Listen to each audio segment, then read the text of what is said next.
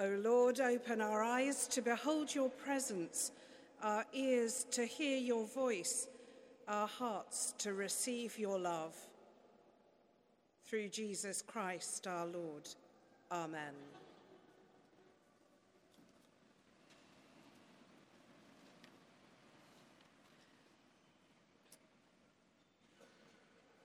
Have you ever been in love and longed for the sight or the sound or the touch of your beloved? Have you hoped for news of a baby's arrival, of a hospital test, the decision of an interview panel? Longing can be visceral. We can feel it deep within our body. It can permeate and dominate all our thinking. With the arrival of Advent, we enter a season of longing and of desire. Christians are reminded frequently that during this season we live between two Advents. Advent, of course, meaning the coming. We live between the past Advent of the coming of Christ as a baby, whose birth we'll celebrate in just a few weeks. We also live as those who wait and long for a future Advent, a coming of God which will draw together all our human longings, and when all will be put right, and we're counting down those days. That sense of longing and hope for fulfillment is gathered and focused in our opening and perhaps one of the best known Advent hymns, O come, Emmanuel.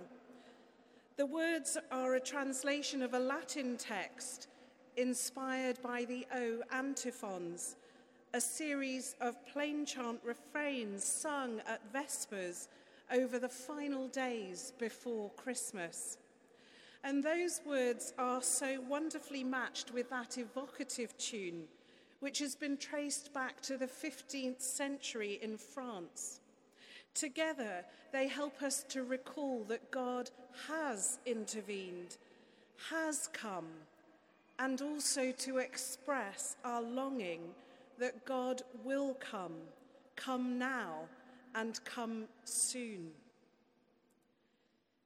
Advent, this season of longing and crying out to God, is a precious one, and yet it's easily overrun. In the rush to the wonders of Christmas, the many bright lights and the must-have offers, each making loftier and loftier claims to be able to satisfy our desires, can easily overtake Advent.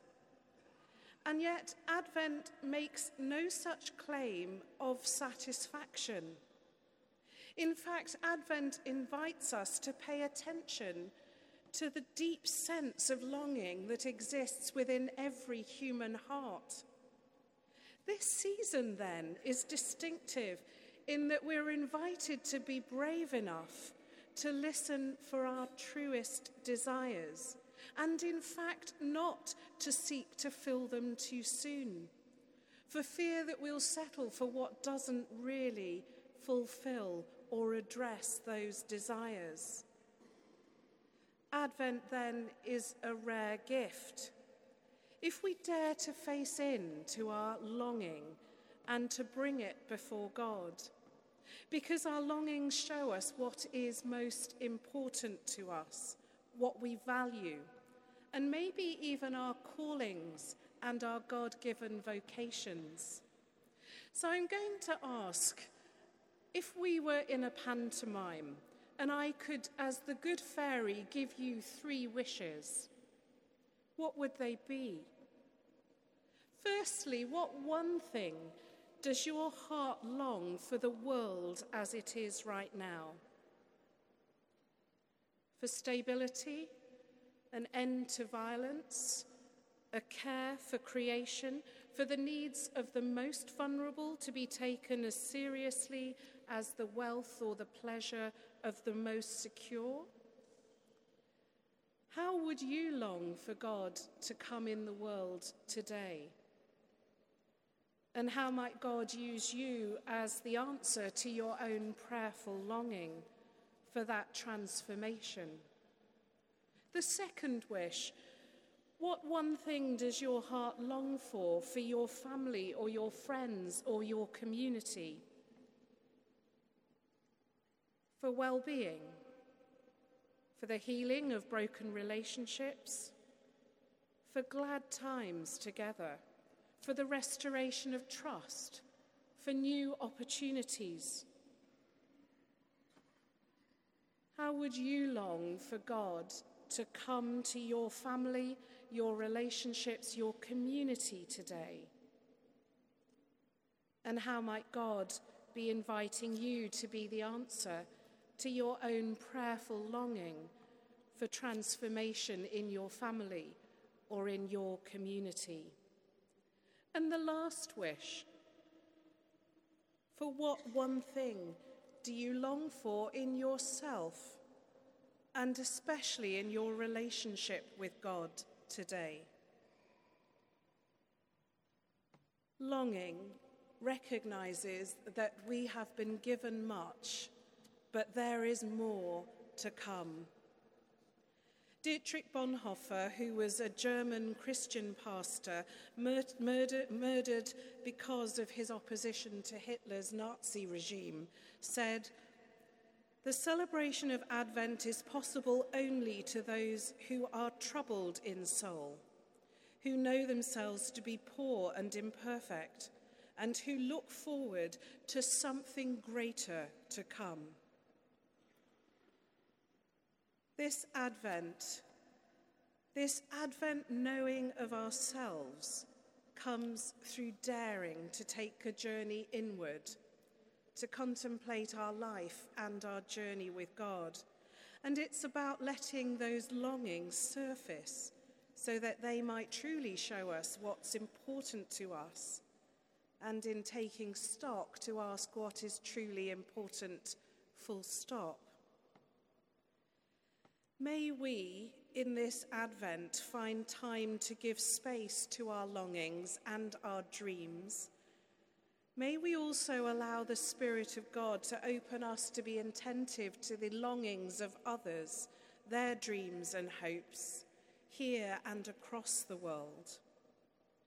And this Advent, as the season of longing takes hold and our eyes begin to be directed towards the yet still distant but ever-present stable in Bethlehem, things begin to come together, for Advent begins in the very heart of God and in God's own longing.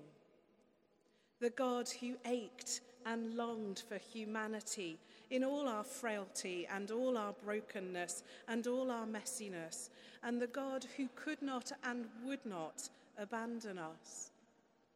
The God whose longing and love for this world, for you, whoever you are and from wherever you have come this morning, and for I, is as strong as it was 2,000 and more years ago, when the Christ child took his first breath. Little wonder then that we were exhorted in that Advent hymn at the beginning of this service: rejoice, rejoice. Gracious God, in you all our longings are gathered, refined, and fulfilled. Grant us sufficient disquiet to long and to work for your coming kingdom. Grant to us also the peace and the joy of knowing that we are beloved of you.